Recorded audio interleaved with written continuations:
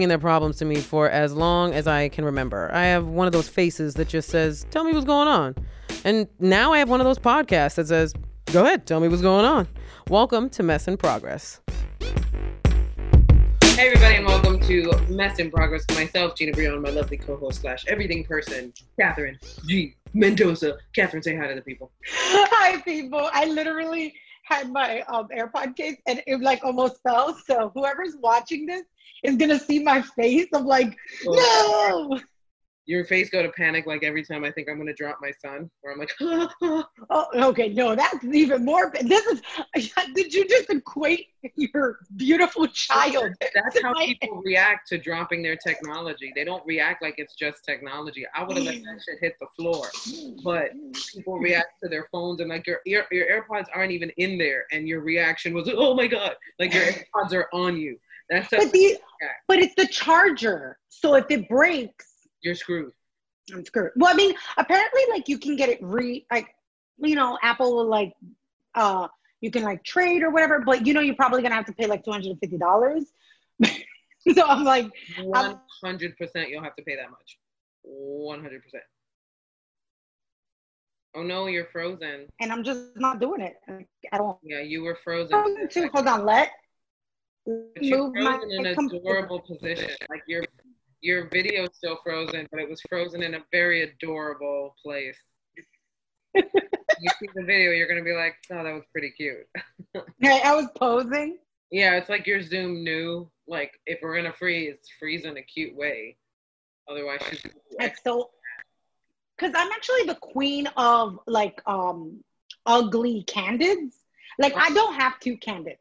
Like I don't either. I hate girls who have people who have beautiful, and it's like they always look like they're contemplating the theory of life and like they're so deep. Like they never look like I always look goofy. Like I always look like a gorda. They always get me from the worst angle. They take it from the gorda angle, which is that side angle, that side profile picture, which is level with your face or lower than your face. It's the worst angle whatsoever. And then they post it like it's nothing, like you don't want to burn that picture down. Like I can't, once it's online, I cannot destroy that picture anymore.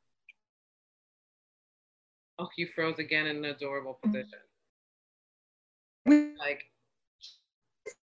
this is an impersonation of your frozen. I was like, and you're actually.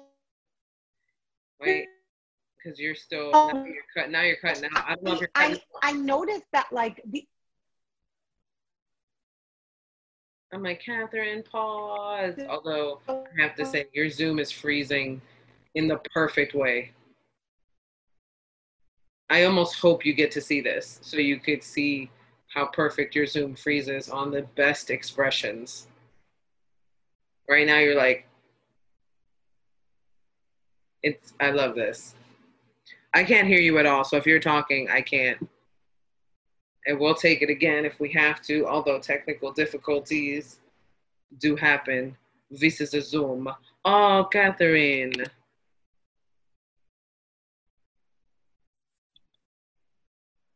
Sorry. I don't know what happened to other Catherine. Okay, there we go. I'm like, what happened to other Catherine? She froze. You froze like this.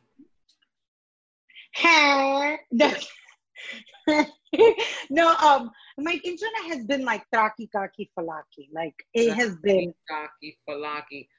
I mean, that's a Gina statement, guys. If you had to, Gina created the statement traki kaki falaki. Here's where I have to say I can't take credit for it because technically I learned it while I was living in Yonkers because my ex used to say traki.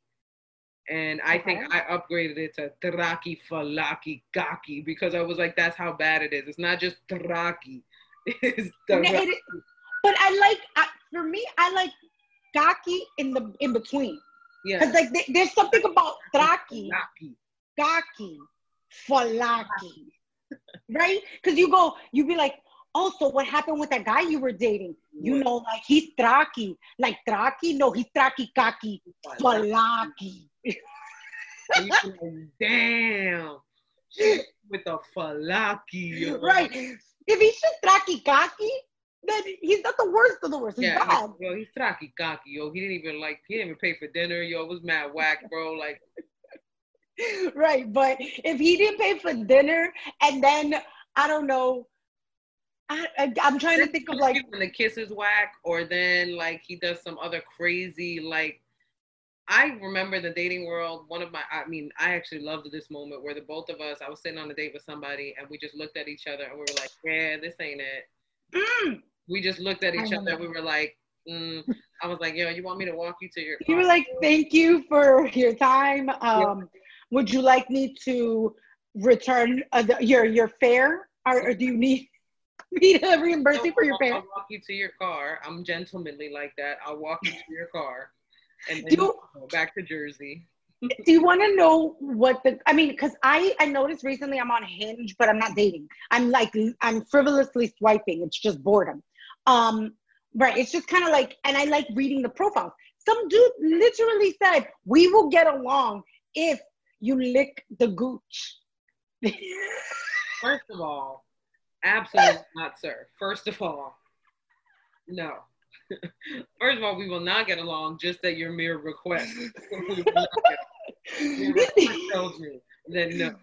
Yes, that's how I feel. Okay. So two things, because I had this conversation with like another. Is he a friend? He's not a friend. He's somebody I know.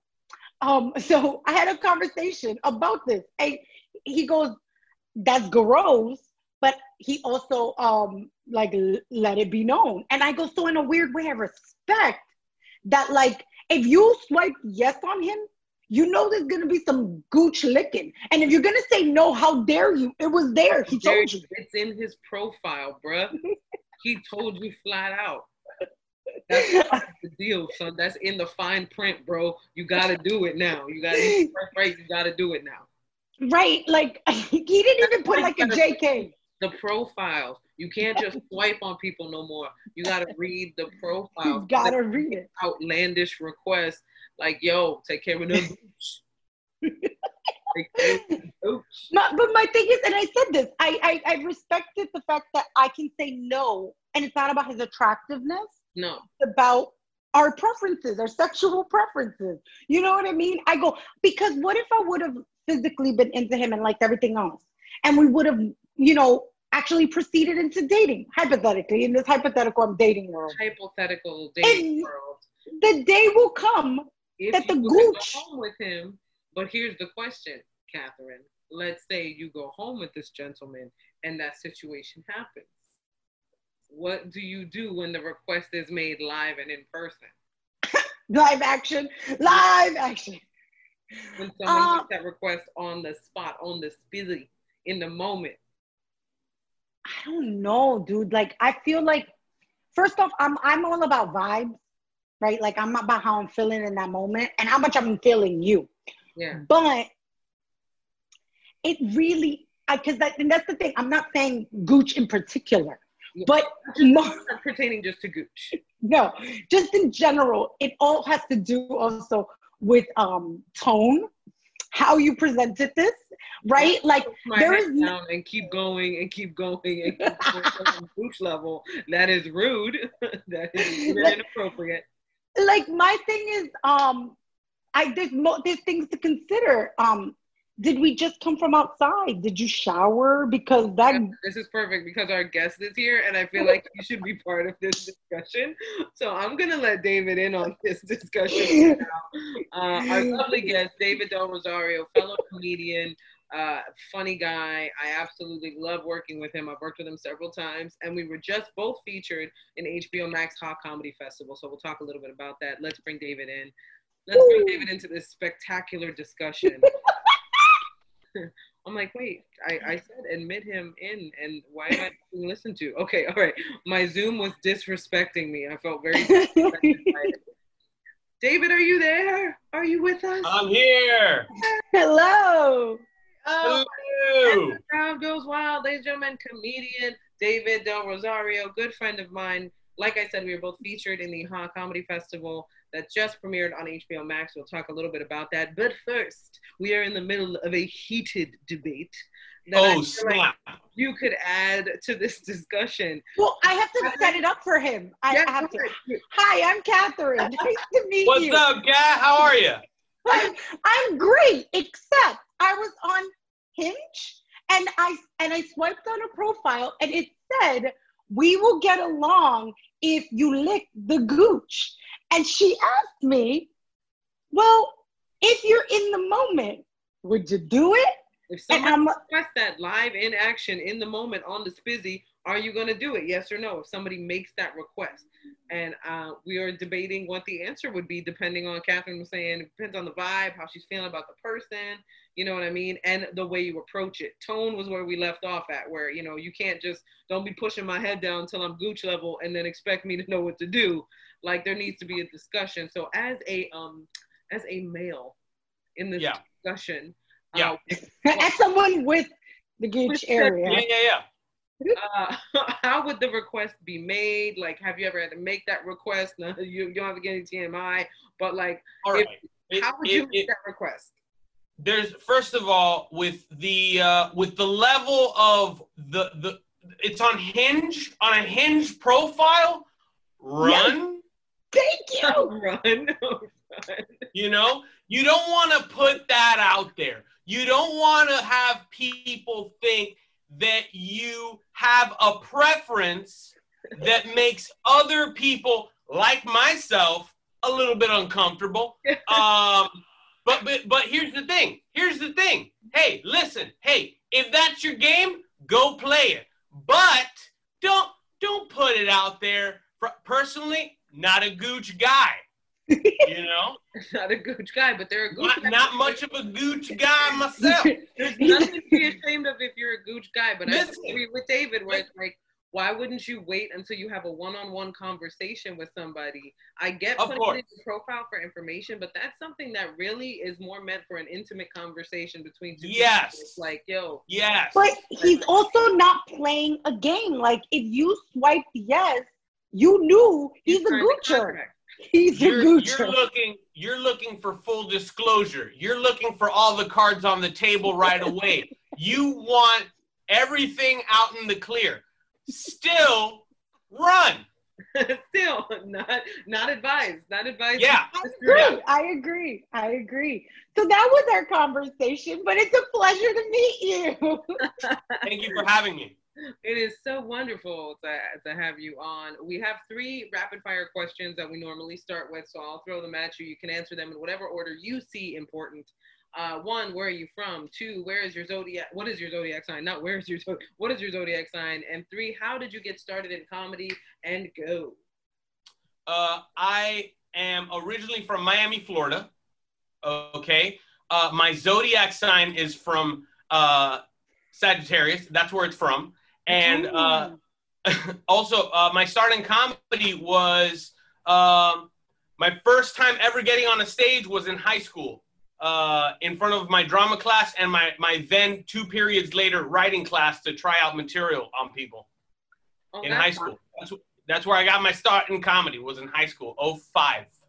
05. So you did your first like stand-up set sort of for them? Yeah, I saw Chappelle's Killing Them Softly and George Carlin's Complaints and Grievances, and I was like, okay, I got to get these ideas down. I got to know what's funny. What? Oh, there's something there. And then there's nothing. And then there's nothing, and then you continue to repeat the process. So after that first performance in high school, like, what was your next step after that? Like, were you continuously writing? Were you trying to... Like, how old were you at the time? You were what? I must have been 18 at the time. That was a while ago. I've been doing it for about like 10 years now, like accumulatively. But I just started writing on a notepad vigorously. And then I started to find out about the first comedy club, which was kind of sort of nearby my house. And then I gave it a try there. And I actually I had a good set. From what I look back now, I was like, I had a good set. Yeah. And I just started there. Wow. That was my first comedy club. That was your first comedy club, though? Yeah, it was like a little theater. Or was your in high school? In high school? No. in high school, I started to work stand up with those two particular periods, right? And then I realized, okay, now you can go out into the world. And there was a little theater that had a comedy night, and I tried it out there. I invited some friends and just regular people that would go here on the norm, and it was called Laughing Gas, and that's where I did it for the first time. Wow. And from that now all the way to HBO, the crowd goes wild. So how does it feel to have your first like television appearance on HBO? Like, what does that feel like? Because for comics, I know that and late night are like huge things for us, like getting a late night and getting a special on a network like HBO. So what does it feel like? Well, I mean, I will say this. I've been doing a lot of promo for it. I did a phenomenal interview with you that is probably going to be out by the time that this is. And you told me something that's very important, and it's a feeling that I've tried to maintain throughout the release of it. And this is how I really feel. I feel very uncomfortable, and it's a good thing, because as long as you're like, you have your moment, right? You have your moment in the sun, and it's just like, what's the next big moment in the sun that I can put, like project-wise, especially now. It's like you're doing the promo, you're going through the motions, right? But it's just this ever-evolving amoeba of this search for yourself within your career. Then that's what being a comedian is right now. So right now, I feel like I just got to keep working, just keep working with regards to like keep creating is a better way of putting it. Yeah. How do you feel about, because I watched it yesterday, like I immediately was like, I need to watch it not only because, we were going to interview you, but also Gina's in it. But I find it so interesting that your first television like experience is surrounded by these other comedians. You know what I mean? How does that feel? Like to actually get that opportunity? Because it's kind of like in a weird way, your stepping stone has all these other people attached to it. And they're also like experienced. And it also seemed very familiar. Like even when you all were on stage at the end, everything seemed very balanced. Like nobody, like I knew that you, and I'm horrible with names. The other gentleman, this was both your first. But yeah, Pedro Salinas, yes. Yeah. Yes. And but it felt like there were no egos on that stage when everybody came back out. It wasn't like I've been in the game this much longer. It was just kind of like we're doing a show. How did that feel? Like what was that experience like? It was actually very comforting. I have to be honest with you. Even backstage before we're all going up there, I don't know what magic HBO did or the bookers or the organizers, like what they did to like put together this, I think it was one of the, it was like the Avengers of it felt like that. It really felt like that. There was, in the whole time, you got this dude's pacing back and forth here. These four are just shooting the breeze over on this side. This one's getting a lot of catering. This one's getting a lot of catering. But it was a very harmonious thing. Oh yeah, no, we know, Gina. We know. I was very pregnant at the time. I was the one getting all catering.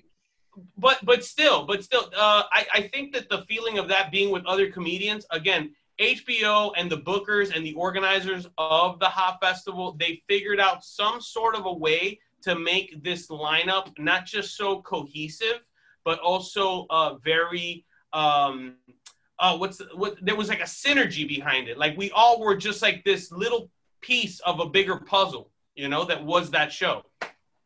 Yeah. No. And that showed.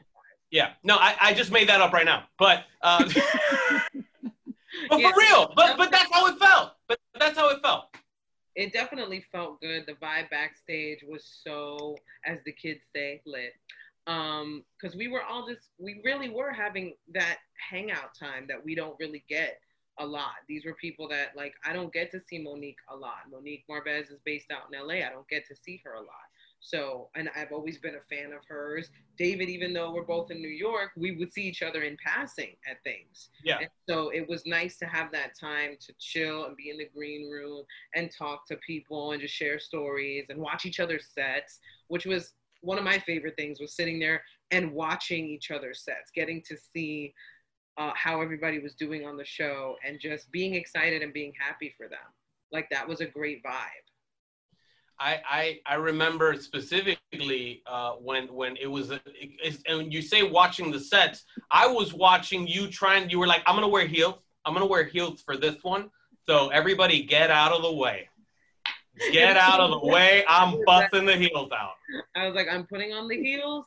I need people to be my railings. I used people as You made an announcement. I had to make it. I was like, guys, the heels are going on. The flats are coming up with me. The chanclas will join me upstairs, but the heels are going. Actually, they stationed my heels on the side of the stage so that when I went up, my heels were there. So all I had to do was kick off my shoes. It was the most. I'm not gonna lie. It was the most pampered I've ever been. Like, Diva. I swear, it was the most diva moment I've ever had because it was like, I'm pregnant. So I'm almost surprised she didn't like take off the heels as she was walking off the stage. It's like, okay, we're done now. Like, I'm done now. That would have been hilarious. So now I wish I would have done that. I wish I would have kicked my heels backstage as I was exiting, because everybody's question was, how is she wearing those heels? And I'm like, I'm wearing them momentarily. That's how I'm wearing them.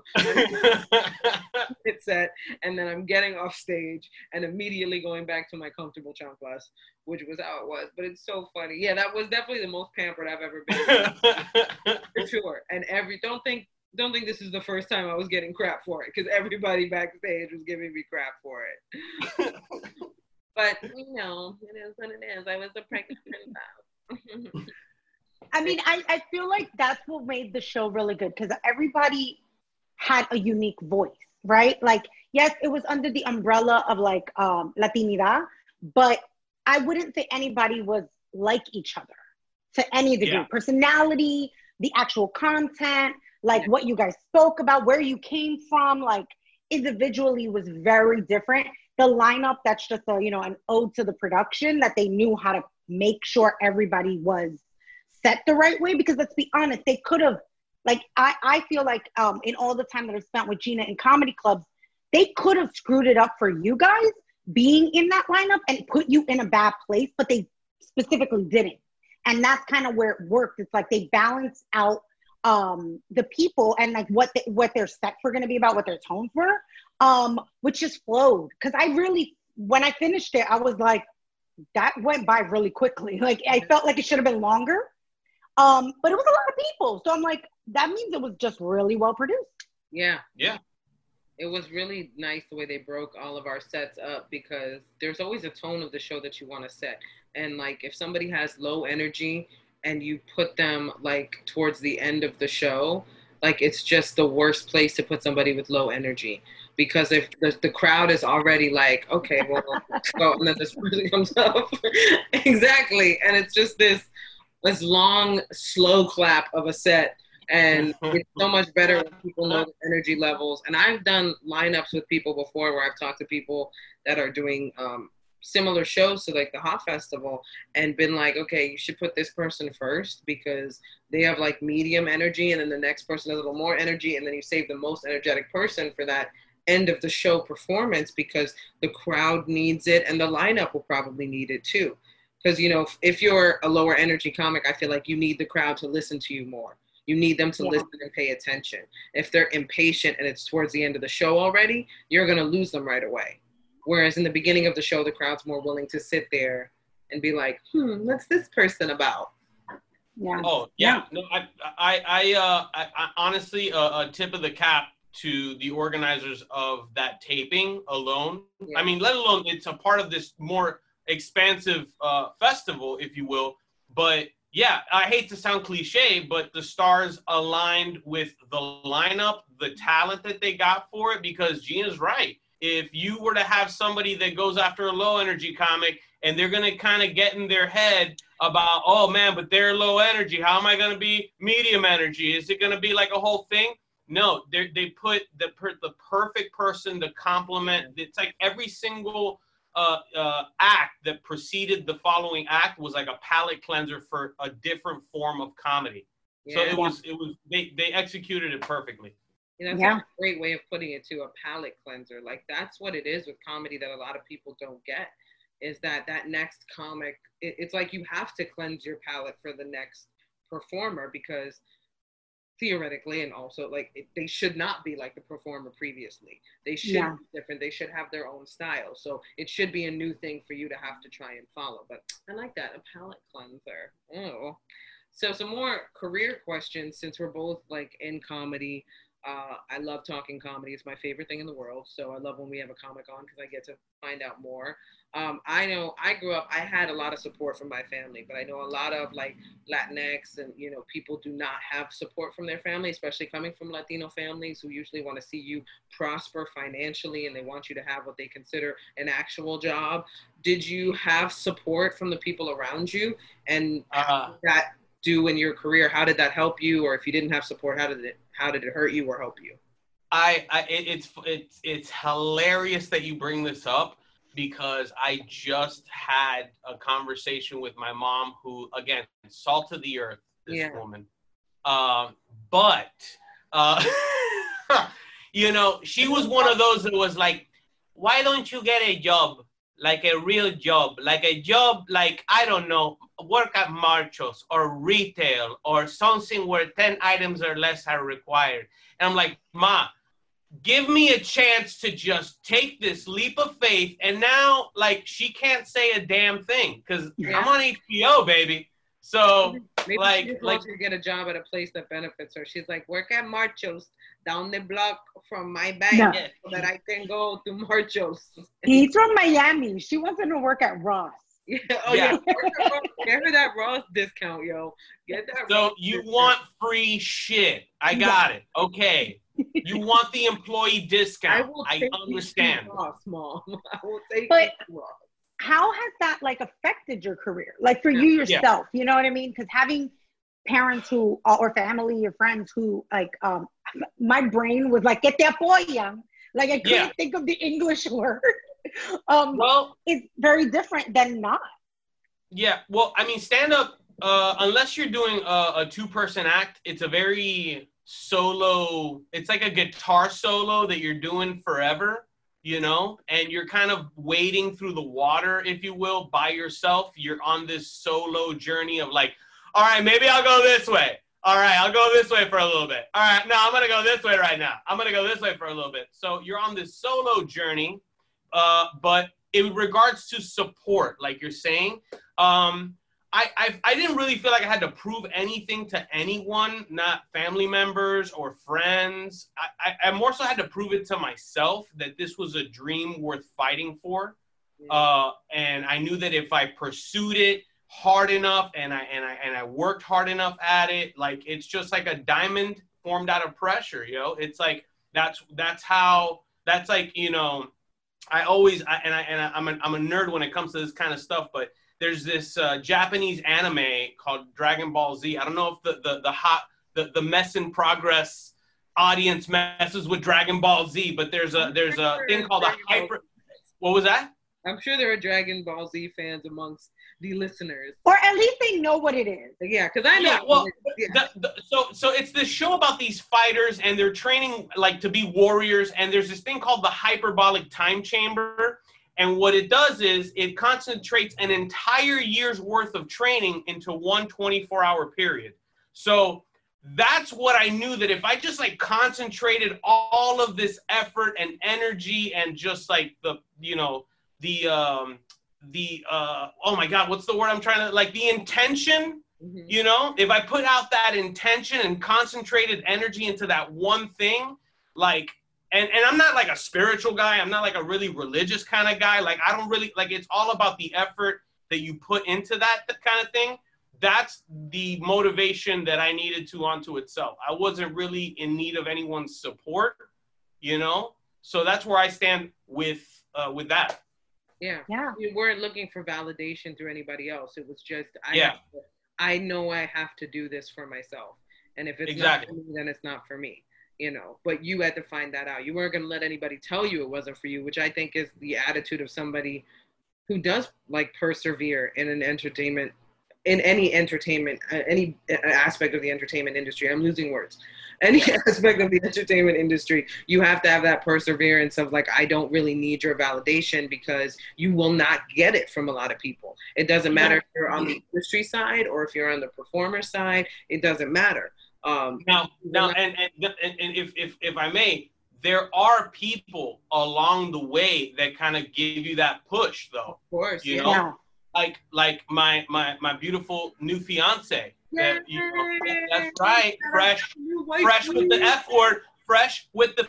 She's my Beyonce. Just kidding, she's my fiance. Either one works. Either one works. But you know, she pushed me along. Some bookers at Gotham helped me along. Fluffy's people helped me along. You've helped me along, you know? And it's like, but if I didn't make these choices to have these people's wisdom kind of impart onto myself, then I wouldn't be here on the Mess in Progress, Hot Mess in Progress podcast. Millie Rock! Millie Rock! Hey. See, I find that interesting because I think a lot of it, especially for like in Latino culture, is just based in guilt. Yeah. It's a lot of people feeling guilty for not doing what is expected of them.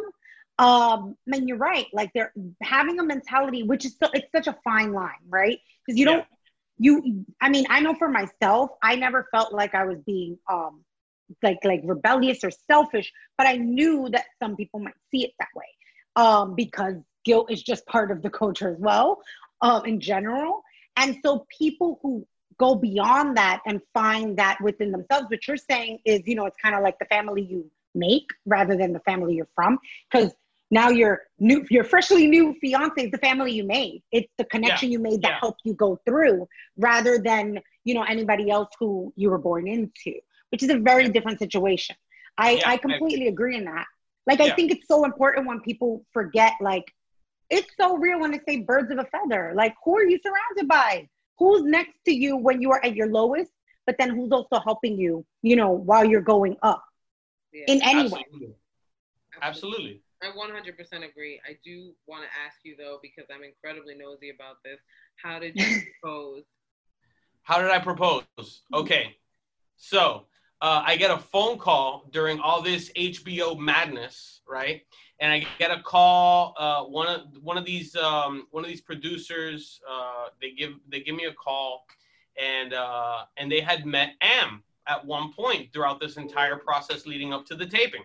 And they get me on the phone, like, hey, we have a script that we're thinking about doing, and we were talking to you about, you know, bringing in your girlfriend. Is she your? And I have them on speaker so she could hear, and she goes like, remind me again, is Am your girlfriend or your fiance? And I was just like, and she heard it, like she was like washing dishes, and right there she was just like.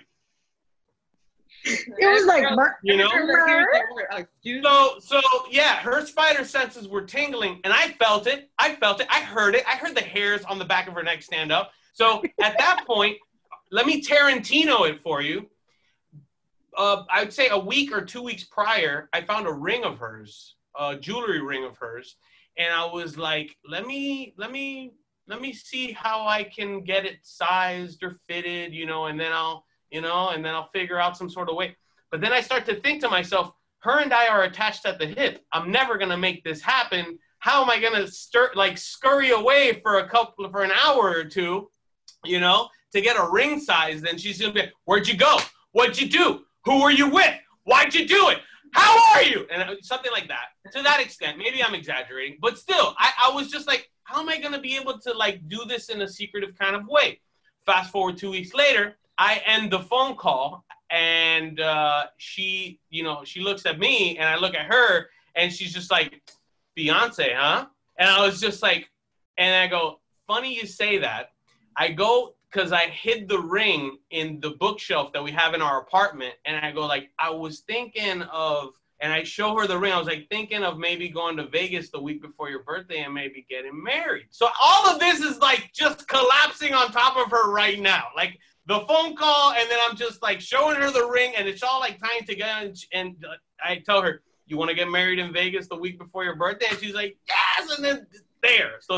So we, you know, I put the ring on her finger, and now we're getting a Elvis impersonator, a tiny Elvis impersonator, to officiate our wedding. You're damn right, you are, as you should. If you didn't do that, I would be very disappointed. Oh my God, I'm just such a sucker for either how we met stories or engagement stories, because I mean, Lord knows, when I was engaged, I started watching all those engagement videos. And it's not like I was ever like, oh, I wish he would have done it that way, because my husband's proposal was perfect the way it was. But we're in the middle of like everybody like shut down, locked in, everybody, the barricades are down. And I was just like, how am I going to get this ring to a jeweler to be sized for her finger? I don't know how that's going to happen. I don't know. Amazing though. And then, you know, that triggered that, and it was just like a snowball effect of like, Beyonce, well, it's funny you said, ring on the finger, Vegas, baby. Yeah, it all fell into place, and it was like chaotic, wonderful storm of things that happened to help each other out during that process. Okay, back to the career questions. I'm going to be a nosy hoe if I don't get back to it. And I'll pry later. We'll pry a little later on. Was there ever a time where you considered a career other than stand-up comedy? If so, like what career was that? Because I know for me, I was considering being a sex therapist. Go. I appreciate the inside the actor studio demeanor for the asking of that question. Yeah. What sound do you hate? What is the sound that you hate? What is the sound that you like? No, but I actually have thought of this before, Gene. Okay. I think I'd be a pretty good teacher, because like I have 5 nieces and nephews, so I'm good with kids, like with regards to like just entertaining them and being this like performer for the youngins. And so maybe a teacher. I'd probably be a teacher if I wasn't a comedian. But what type of teacher? Like elementary, like, or maybe like middle school. You know, I'll be that cool teacher in middle school. You know, he does give like cool history, vibe. Like a history teacher vibe. Yeah, you know what I mean, like the cool history teacher who you're like, yes, that's what world you get. history. I had a great world history teacher that he would bring in the weapons that like the Romans and like the people, like they would like, he would come to school with like swords, and I'm like, the school board lets you do this, right? Bring weapons to class. That's a thing? Cool. So I'd probably be that guy. See, I had a history teacher in high school who literally, I now realize his life was a mess. Cause like 2 different times he came in with 2 different sneakers, like 2 different shoes. And we were all like, Manetti, what's going on with your shoes? And he was like, the lights are off. Oh my God. That is great. That's a cool teacher response. The lights were off. Like, there's no excuse. He knows he's wrong. He's just like, I can't, kids. I got nothing left. Kat, I didn't know that your history teacher was Andrew Dice Clay. Hey, the lights are off. He was an Italian dude from, I believe, Rhode Island. Oh my God. Like, hey, what do you want me to do, kids? I was about to go really Italian, be like, why don't you shut your mouth? I'll let you shut your mouth. I made him very, very Italian. Very Italian. I had a wonderfully impactful English teacher in high school. My last year of high school, it was probably the most challenged and inspired I felt. But those teachers, they make a difference, man. And I could totally see you as that teacher where everybody's like, yo, Mr. Rosario's class is my favorite class, though. Yes. All the students would be like, yo, I'm going to chill Mr. Rosario's class. Like, class to chill in another class. So, like, I used to cut class and chill in another class that was cooler. And even though the teacher shouldn't have allowed it, they always allowed it. At least you were in a classroom. They're like, all right, you're in a classroom.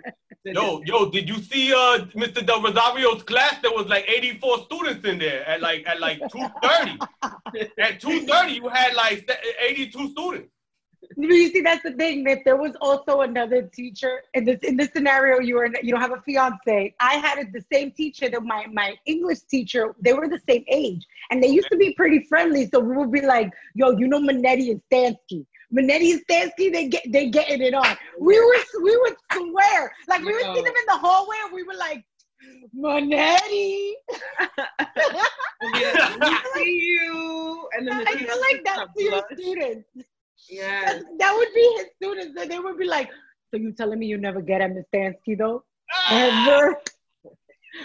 You never try to kick it to her though? Yeah, I could see that because you do seem very like cool teacher, but also teaches you something that like you realize, like you don't realize until you're like 20 something that you have that piece of information because of that teacher. Like that one person. A life lesson just through their personality, like that kind of teacher that like maybe it wasn't the academics or just the academics that were impactful, but when you look back, like the reason why I like that 8th grade English teacher was it wasn't just academically how well I did in his class. It was outside of his class. Later on, I realized what it was like to have somebody be a muse, an inspiration for you to work harder and for that energy to be that creative energy to somebody, because he was a very creative person. And so that you can take with you. And I feel like to me, that stuff is always the more impactful stuff, is when I step away from something and go, not only did I learn, but I felt some real stuff and I realized what I was capable of because of somebody else's belief in me. And teachers, like, shout out to the teachers for doing what they do. Shout out to David's other life as a teacher for changing lives, for changing the lives of the little children's or the middle school children's. Middle school children's? I don't know. Middle school children.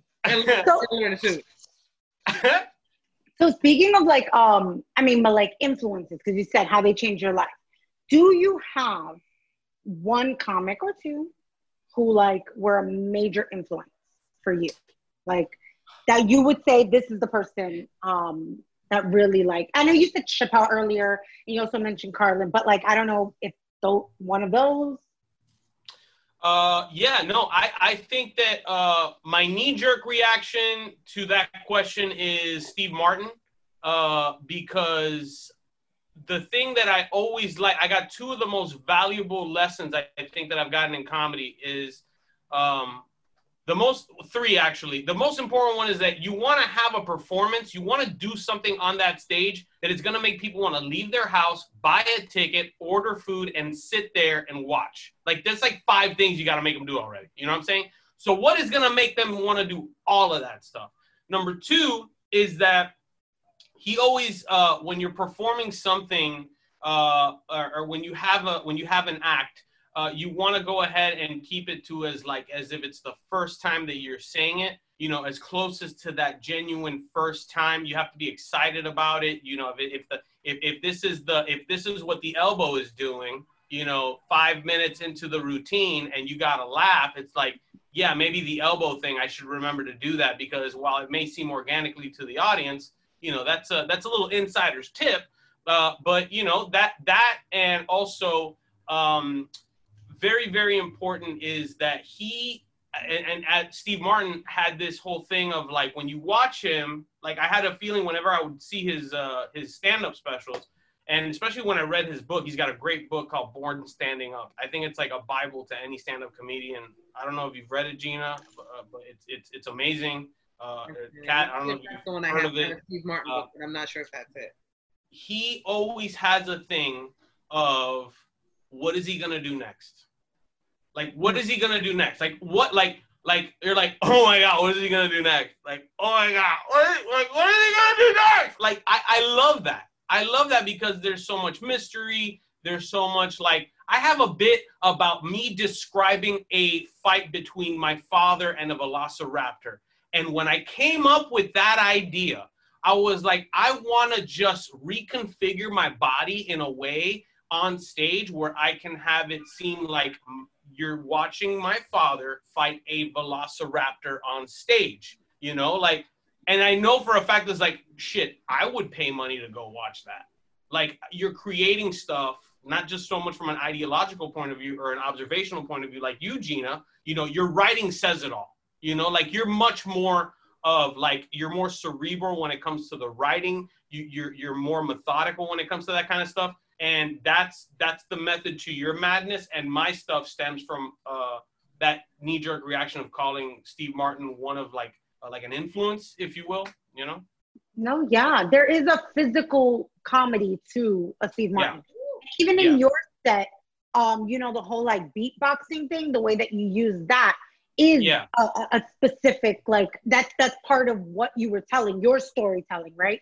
Where Gina's is within the subtleties of like storytelling, and she's telling you a story, and it's very subtle reactions, you know, but like I and that makes sense, because when you even hear somebody's influence, you realize their influence is usually somebody similar to what their style is kind of similar to. Like, like I was able to say rabbit uterus on HBO. I mean, you did. You said rabbit uterus. That's an interesting turn of phrase.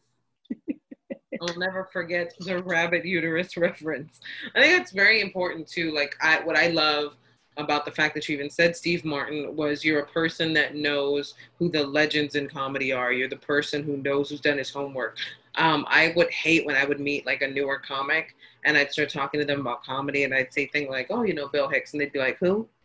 And I'd be like, I'm sorry. You got into an industry and you have no idea who some of the people that paved the way for edgy comedy, for alternative comedy. Like, you don't know these people. You don't know the history of the business you're in. Like, that's insane to me that I make reference to these people that are legendary comedians that changed the game. Not just were they legendary for their style of comedy, but also for the way that they change things. You look at people like Lenny Bruce and you're like, you know, what edgy comic now is being arrested after the set every time he performs? The answer is all of them now. The answer is every single scumbaggy one of them that gets hit with a Me Too thing. They're all getting arrested after. But I mean, with Lenny Bruce, it was one of those things where it was like he went after the church pretty hardcore. And that got him in a lot of trouble. But without somebody like Lenny Bruce, you don't have the Doug Stanhopes, you don't have the people that are like that now. And when you meet somebody, it's like being a musician and not knowing who, you know, Jimi Hendrix is, or like anybody. Like, you know these people, because if you're passionate about something, I believe that passion and obsession are hand in hand. So when it comes to your career, if you're passionate about it, you're obsessed with everything that involves that career. Well, especially in your industry, like, you guys don't have an industry that's in any way taught. Like, there's never, I don't know of a school that has stand-up comedy in a high school, right? Like, that's not something you learn unless you seek it. Yeah. Right? So part of that seeking, and because we live in a time where we can have accessibility to like these older kind of specials, or YouTube, for instance, clips, there's no reason you haven't spent the time to watch this stuff. Like, it's less about whether you find it funny or not, like whether it's your kind of comedy or not, like your humor, and more about understanding why they, you know, had success, what made them a trailblazer. So that's the thing that I totally understand that, because I feel like in what I do as a producer, even like going into directing, that's a conversation I can have. I will sit there and have deep conversations about that, but it's not in like I went to film school, because I didn't. It's like in I was interested in that my entire life, and I can sit here and tell you styles that ironically other people learned in film school, because they, you know, it's taught in a class. So when people don't know it, you kind of just go, are you just on stage because somebody told you on the block that you're funny? Because not to say that doesn't make you funny, but do you not know the craft? Because you could just be naturally humorous, but you understand the craft. Or are you just trying to get famous? Like, for a lot of people, it's about getting famous more than about being a great comic, more than about being in love with what your career is. You'd see people that fall in love with the lifestyle. Like, they just want people to gasp when they come in a room. Like, they like that effect, having that effect on people. And it's like, yeah, but that's not what it's about. Because, man, as quickly as your fame can come, it can go. And that's what people really don't accept. They think once you're famous, you're good. Like, no, haven't you learned from the many people that have fallen from grace for one reason or the next? Whether it's, you know, crazy life problems, money problems, drug problems, messing up in their career and saying something completely ignorant or doing something super bad. And especially now with like cancel culture in such hard play at this point, people are, they're getting, what is it called? They're getting canceled and they're over. Like Trey Songz, I believe, is the one that happened to recently in the media. Or is that Trey Songz? Tory Lanez. Tory Lanez. My bad, Trey Songz. You good? Tory Lanez. I was like, I know it was the T. Yeah. That's my mommy brain. I was like, there's a T somewhere in this name. I do think there's some, and I guess I would ask you this, well, both of you in comedy, because I have always been a believer that like comedy is where there's a lot of truth. In general, truth of like observing the world, truth of like the society we live in, and commentary on that, right? Now, mind you, that commentary isn't always comfortable, but we do live in a specific time now that makes you question to what degree can you tackle certain things. You know what I mean? I feel like, how does it feel as a comic to be somewhere in this time? Because 30 years ago, 40 years ago, very different, like comedy world. But now I'm not really asking like you guys, how is it changing your comedy? Because I don't think you guys necessarily are the problematic cancel type, but even observing it, when you observe what was comedy and where it's growing, do you think in some way it could get watered down? Like, do you know what I mean? Like become too PC? I mean, like anything else, if you get a lot of something, like if you just get, I wouldn't say diluted, and even like circling back to what you said before about doing something, I think Gina was talking about fame, as opposed, I hate to shamelessly do this, but it's funny enough, yesterday I was watching The Gambler with Mark Wahlberg. And there's something he says in the movie that he was just like, hey, if it really came down to it, dude, all right, would it be fame or would it be virtue? What are you gonna do, baby? And I was just like, okay, all right, Mark. And I'd have to go with virtue because like you want to create stuff, okay, so it doesn't become diluted. See how he came back? Yeah. See how he came back? Yeah. So what you're doing is you're creating stuff that can almost transcend that moment.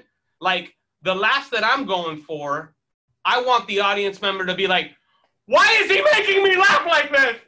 Why? I don't even know. Like if you don't even know why you're laughing, I've done my job. You know what I'm saying? Like that's the thing about even Gina's style of comedy. We're two completely different comics, Gina and I. Our styles are two varying different styles. But we have that same mind melt of comedian that at backstage, we're just going to be like, it was crazy. It's good. I know it's crazy. But at the same time, Gina is making you laugh in this way. And it's in the most authentic, true to form self. And it's her personal experience that you can't bat an eye from like a cancel culture thing because that's her own personal experience. And that stuff makes you bulletproof. And the laughs that I want to get aren't so designated in throwing some entire group of people under the bus or trying to politicize and divide the crowd. I'm trying to unify and bring the crowd together. And, you know, that's the kind of laugh that I'm going for. Because if you're not doing that, yeah, it becomes diluted. It becomes a form where you're not being a student of comedy, where you're not putting in the work and you're not one of the most important things I ever heard was when a comedian told me one time, I can't remember who, they were like, ask yourself, why do you find that to be funny? And if I can't really find an answer to the initial gut reaction of me thinking of an idea for a bit and I find it funny, I want to go out on stage and figure out if that's just going to get a laugh or not. And if you're going to ask me that question, I don't have an answer for you. Yeah. But, and not to sound too much like, all over the place, but when it comes to comedy being diluted, I think that those comedians kind of like fall into like the fray of people that, You know, like it varies. There's so many different paths in this industry, you know, like it all depends on, you know, every show is different. So if it becomes diluted, you know, it's like and it's so subjective. Comedy's so subjective, you know, like everybody, like you're probably gonna like some dude that just runs around on stage with a pair of shorts on and some Crocs on, and that's just gonna do it for you, you know, and or you'll have somebody that's a little bit more, you know, talks about political humor more so than anything else, and that might do it for you. So what is delusion? You know, like I think what we're striving for as comics is to transcend that moment, and for like in 20 years you think of that joke 20 years from now, you know? Right. No, yeah. The only reason I don't think it could ever get diluted is because I look at it like what happened in the Prohibition era, where it was like, yeah, you can tell people that they don't have alcohol, they're just going to build underground clubs where they can have alcohol. It's like there's just going to be comics that don't care and will say what they say regardless in any given circumstance, which will prompt other comedians to do the same, because there is that connection of we are the hugest supporters of free speech because it's essential to what we do.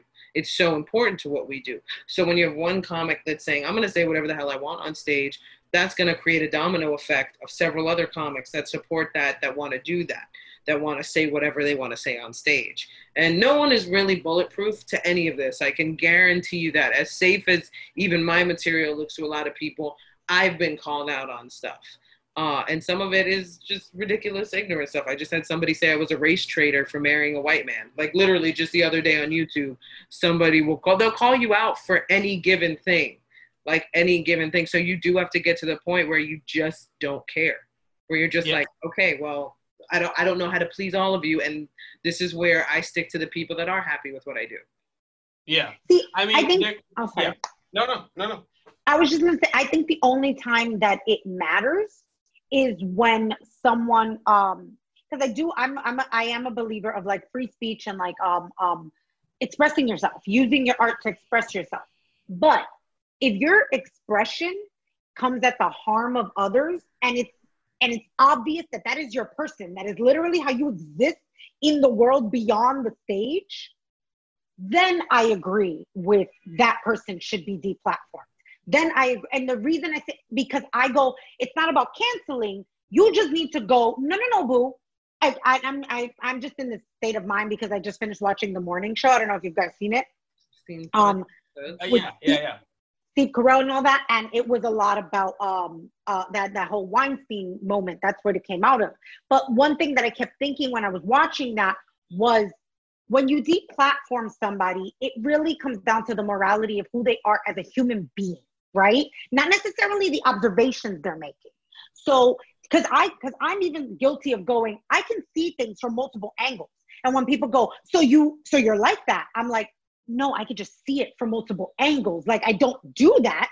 I just can see it like that. But when you can tell that a specific comic is speaking from experience that is harmful to others, deplatform that person, because that's not free speech. That's you literally going up there and actually using free speech in your favor by going, but I should be able to say whatever I want. And it's like, but you're saying things that then you're doing whatever you want that harms people. That's different. Yeah, inciting other people to harm others based on what you're saying, and so you're part of the problem. People often confuse free speech and hate speech, and it's like, no, sweetheart, they're not the same. What you're doing is hate speech, and you're using it as free speech. And deep down, you know what your end goal is, to get other people to believe the same thing you do in an us against them versus like us versus them mentality, which is what we're all trying to get rid of. We're trying to eradicate that mentality. Which is why I say deplatforming rather than canceling. Yeah. Because canceling, it cancels their existence. Yeah. Right? Yeah, I think that there's something very important that I think goes, there's a lot of gray area when it comes to the verbiage or the vocabulary that's used in a particular joke. There are jokes that you're going to say that is going to just set someone off. You know, I had a joke one time I was trying out, you know, like maybe, you know, early on, I was just like, there's a no yogurt on the plane sign on the TSA, because of 9/11, right? And it's a no yogurt sign. It's the Ghostbusters thing with the line through it, yogurt. And I was like, who went through here, just started chucking yogurt at people at the airport, and it became a thing where they had to put it on the sign. It's a harmless little joke. It's not even referencing the reference, you know?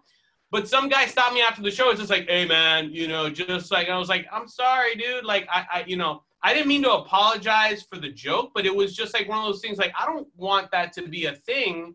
But the thing, going back to my initial response, which was comics, some of them, a large majority of them, understand that we up there on stage have a little bit of a social responsibility, you know? And influence. Yeah. There, you know, it's not a sense of conformity or anything like that. It's almost like an unspoken understanding that that we are going to say something. We are going to say something that may offend some people. We may say some things that may not work for you. It's just like a CD or wow, CD, what? Who are we? No, but like an album. Somebody comes out with an album, right? Not all the tracks are going to be bangers. You know what I'm saying? And some of the tracks are going to talk about things you're like, what in God's name am I listening to? You know, like, but you bought the album, you showed up, you know, it's either you can walk out, you know, and that person's going to be on Twitter being eviscerated. Hell, their career may end. But Kat, you brought up something very, very important. And it's the behavior off stage. The behavior off stage need to be professional and on point and on the money. And just be eloquent, professional. Don't be a sneaky, can I curse? Yes. Yeah, just don't be a sneaky fuck, you know? Don't do that shit, you know? Just try to be a good person, you know? Like, you're making all these people laugh and everybody happy and shit like that, but it's just like, oh, but only do they know, oh my goodness. Like, no, because don't people do will that find shit. out. People will find out that Yes. Well, you see, that's the thing I think is changing now, right? Like in all industries, not just comedy, all entertainment industries. It becomes the fact that boys club, and all the industries have the boys club, which is the boys club of silence. And I'm not only talking sexual assault, I'm talking silence across the board. Like you said, even the sneakiness, even people who are shady, where it's like in entertainment, there is almost a level of like, once you hit a success, you can kind of not pay attention to professionalism. Like you don't have to be professional anymore. You don't have to be a human being anymore. And I think that's a problem because it's still an industry. It's a functioning business, right? And this is not your personal life. So I have like, I don't know, Gina knows, I know a friend of mine is one of the managers at The Cellar. And, you know, when we talk about like his tenure there, without saying anything, all I know is the stories you hear there, you just go, that's like a club. It's like a club, literally like a club. It's a very interesting concept that this is a business, right? Like, but I think that when people are like objectively tackling Hollywood, morning television, comedy, I don't really feel like it's necessarily the content that you're saying on stage. It's the person and the culture off. It's all of that. Like, you know, like even the idea, sometimes I think of like getting belligerent drunk. It's your job and you're getting belligerent drunk. And then like, I'm not talking about anybody in particular, but even that, I would never get drunk and go to a 9 to 5. But in certain industries, an actor can go on set belligerently drunk because he's an Oscar-winning actor. It's a very interesting, and then be abusive verbally to other people. You know what I mean? And like that takes it. Right. That's where I would agree that things need to change, rather than the observation of the person's type of style and you know what they find funny, their humor. Yeah. I think that anything toxic like that going on, I'm sure that especially now, I'm sure, guys, it's gonna come out soon. You know, like you know. I looked back and Gina, you know, in a sense, we kind of, you know, we're talking about stuff on stage. We're talking about stuff on the internet. You know, we're writing wild shit on Twitter, you know, So you're always going to have that person that's either going to be like, oh, I don't like that, you know, and or you're going to have the people that are going to really fuck with you, you know, and that's the thing is like those people that really truly fuck with you, right? And if you look at yourself and you're confident in yourself and your professionalism, your track record, your work ethic, everything else, if you're sure of that, you should be fine, you know? Yeah. Like anything pertaining to like stuff that is like intangible, like the words you say on stage or the words you write on Twitter or something like that, if it's hate speech, guys, come on. I think it takes one to be like, yeah, I think that what they wrote was bad. I think that what, you know, some people do that and it's not even hate speech. So it's like this walking paradox of our words and what people feel and how the internet operates. And it's a mishmash of that. But just, you know, it all comes back to, again, professionalism and just being able to, if you are that person of being like, you know, you're talking about the boys club and stuff like that. If something fucked up is going on, someone should be notified.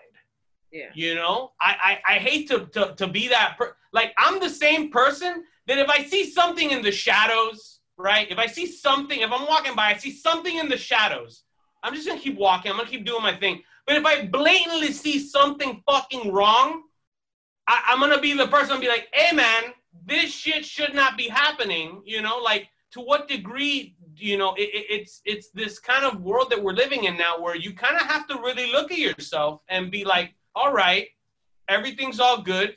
These other people outside that are coming out on TV or on, and you know, people take them like it's just crazy because like, you know, you're gonna go to court.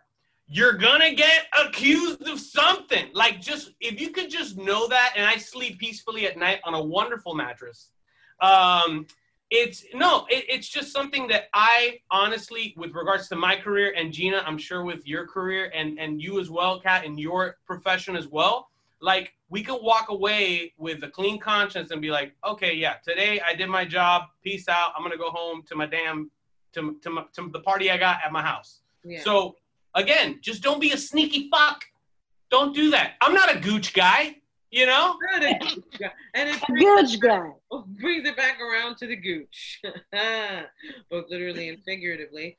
We will go to last segment now, because this has been great. We have a segment of the show called Dear Gina, where a lot of the fans of the show will write in questions, and we give them our advice. So each of us will give a take on this, and then we'll shout out our socials and end the show and such. So here is this week's Dear Gina. Dear Gina, is it bad that I make my boyfriend food because he's fat and I want him to be slim? Okay, here's, I'll shoot off. Here's my take on this. It depends on your intention. It all depends on your intention. Is this a health thing? Are you concerned with his health? And is that what is motivating you and frustrating you about the fact that he's overweight? If that's the case and you're looking out for his health, good on you. I understand you being concerned with somebody's health. If this is about aesthetics, if this is about you want him to look better, you are shaming somebody, and that is wrong.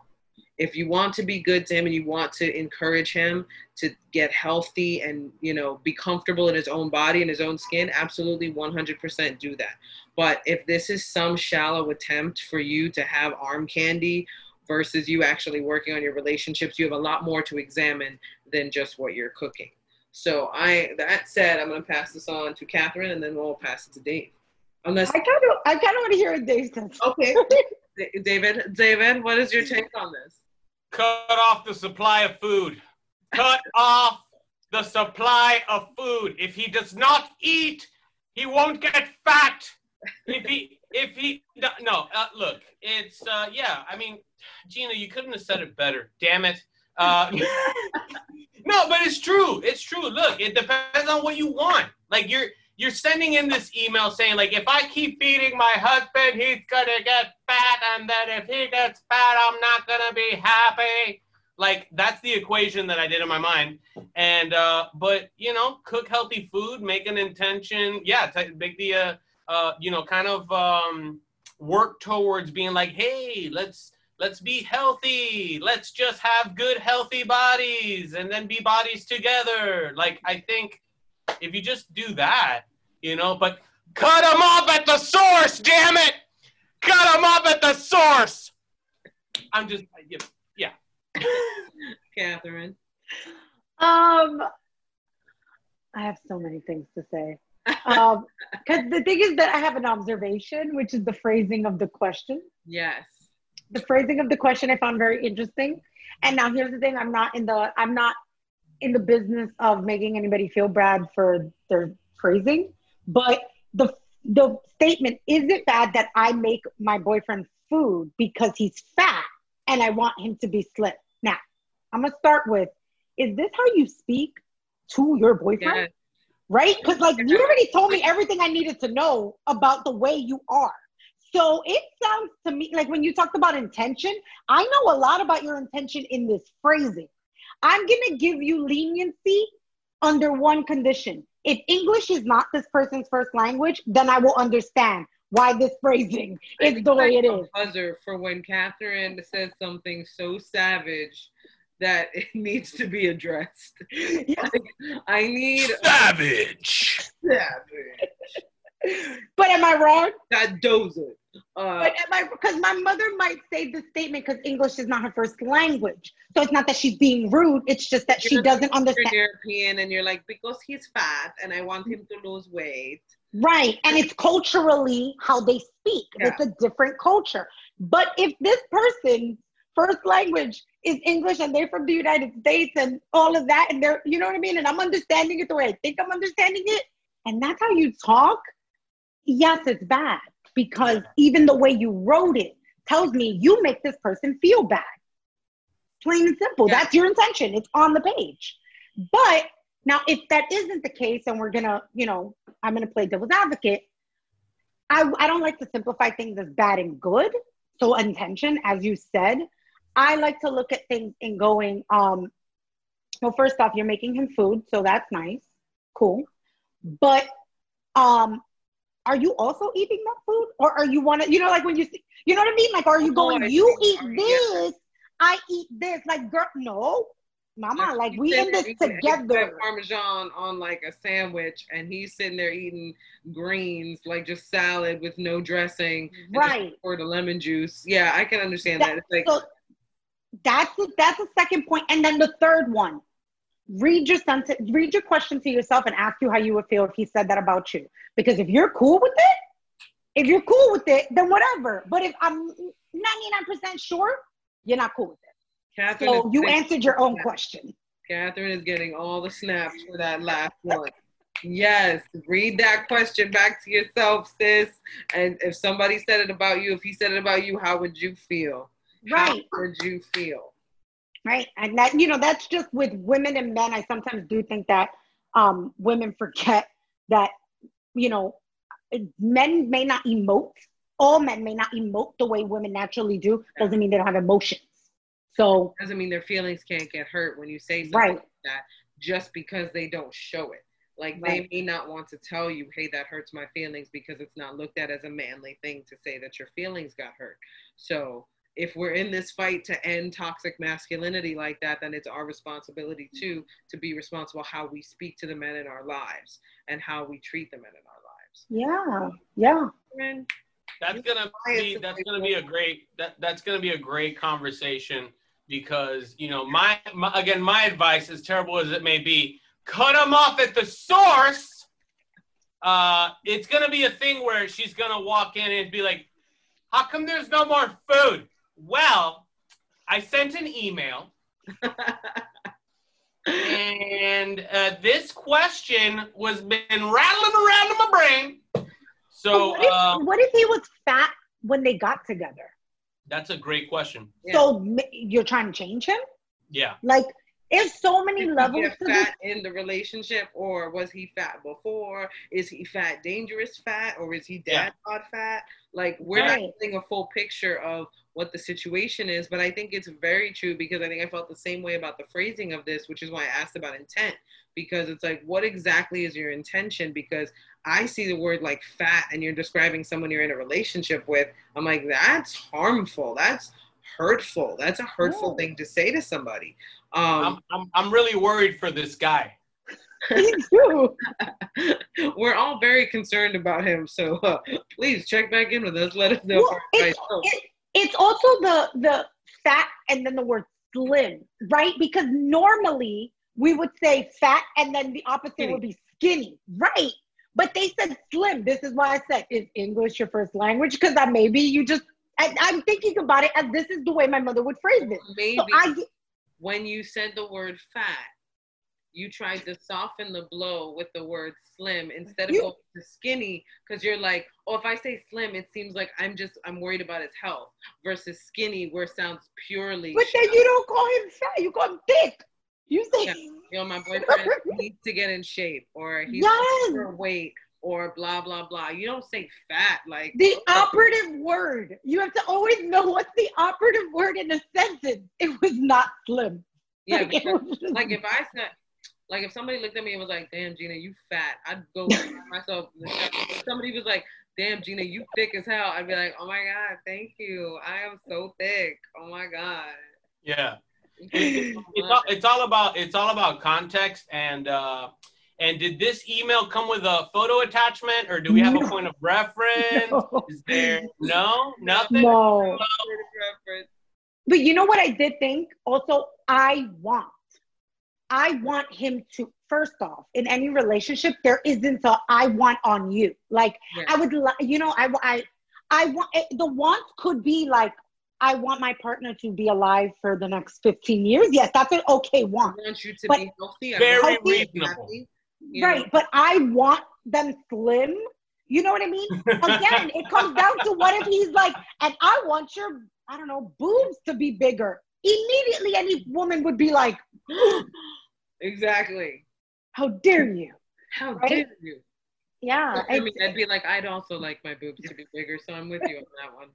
But I'll just come back and I'll be like, and I want you to find the money for my boobs to be bigger. Well, dude, if we don't talk want the money, we can't get what we want. So the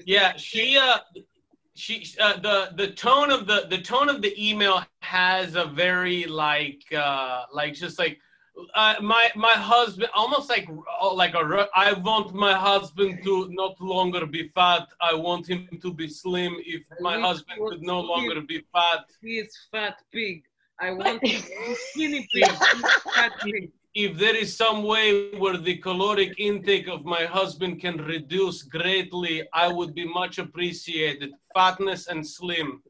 Fatness and slim. I cook cabbage for him. Just boiled cabbage. That's it. I'm gonna eat all day. Cabbage. But here's the thing. If we found out that they did speak with that accent, I'd forgive them a little more. Yeah, me too. I'd be like, no, I get it. I get it. That's just a culture thing. There was a time when my brother was, I know, end the show after this, but there was a time when my brother was working for AmeriCorps and they had international students coming in, and he would like sort of help them get acclimated to New York life, take them around, be a tour guide. And he had this one guy, I can't remember what he was from, but he would always he would tap his forehead, and instead of saying forehead, because he didn't speak English, he would say foreskin. He would say, my foreskin. This is my foreskin. And we're like, no, that's not the right word. Like, we have to stop you right there. It's not the right word. You're not using the proper. So how can you not have empathy for somebody where it's like, they don't know any better. They're using the word they think it is, or the word they think is appropriate. And you got to be like, no. That's you're going to want to clean that up a little bit. But that's not a gooch. That's not a gooch. Not a gooch. David, tell the lovely people where they can find you. Tell them where they can find you. Absolutely. Shout out anything you would like. Yeah, well, right now, everybody, you guys can catch me and Gina Brion and I, if you're going to be a grammar wizard. Gina Brion and I are both on this wonderful HBO Max event, the Hot Comedy Festival. You can download HBO Max right now onto your phone. Hey, do the week trial. It's the best. And come in. The water's fine. So it's a wonderful showcase showcasing all the best up-and-coming Latino and Latinx comics. You can follow me at David Funny Stuff. I now have, and I'm super happy that I have the both of you here, I have a new comedy channel hub with my fiance called Pretentious Liquid, and we're hosting, we're doing a podcast on that as well. We're doing a thing called Comics Cinema Commentary because she's also a very hilarious comedian. And I told you about this, Gina. We're doing movie commentary. So some of the best movies that have ever come out, we're just sitting down and just eviscerating, talking shit about them. And the people can listen to us talk shit and watch the movie at the same time, because that's what's happening. And gaming videos, sketches, I'm working on other projects here and there. And you can follow her at AmaryLee_comedy. Plug for that. Plug for the white love. That's Catherine, love. tell the lovely people where they can find you. Oh God, we haven't recorded an episode that I forgot my socials. On Instagram, it's at CatherineG.Mendoza. And then on Twitter, it is at KathyGrace24. Kathy is spelled KathieGrace24. Yeah. You guys know you can find me on the gram at GBrione. Everything else is Gina Brione, including the website, ginabrione.com or .net. Fallen. Like David said, you can catch both of us on the Hot Comedy Festival show that is now up streaming on HBO Max. So go check that out. It's a wonderful lineup of people. We all had a blast doing it. So check it out. You'll see David, myself, and the lineup of amazing performers. Also check out The Floor is Lava, my special on Amazon if you have not checked it out. Or Pacifically Speaking, which was the first ever special I did, and I'm proud to say that it is now on Amazon. So if you're a fan of Pacifically Speaking, you can go on Amazon and you can watch that. Hit up HBO for the Entre Nos sets and for Easily Offended. And I always like to end the show with a piece of advice that my mom gives me to this day. When life throws a lot at you, handle it one catastrophe at a time, people. All right, until next time, deuces, everybody. Bye. Bye, David. Bye, David. Bye. Yeah. Yeah. Do it like that. Yeah. You the kind of chick that's ready to fight back. Yeah. Looks damn good, but really she type bad. Go to sleep, I call her my nightcap. Born killer, you a born killer. Go on get him, go on get him.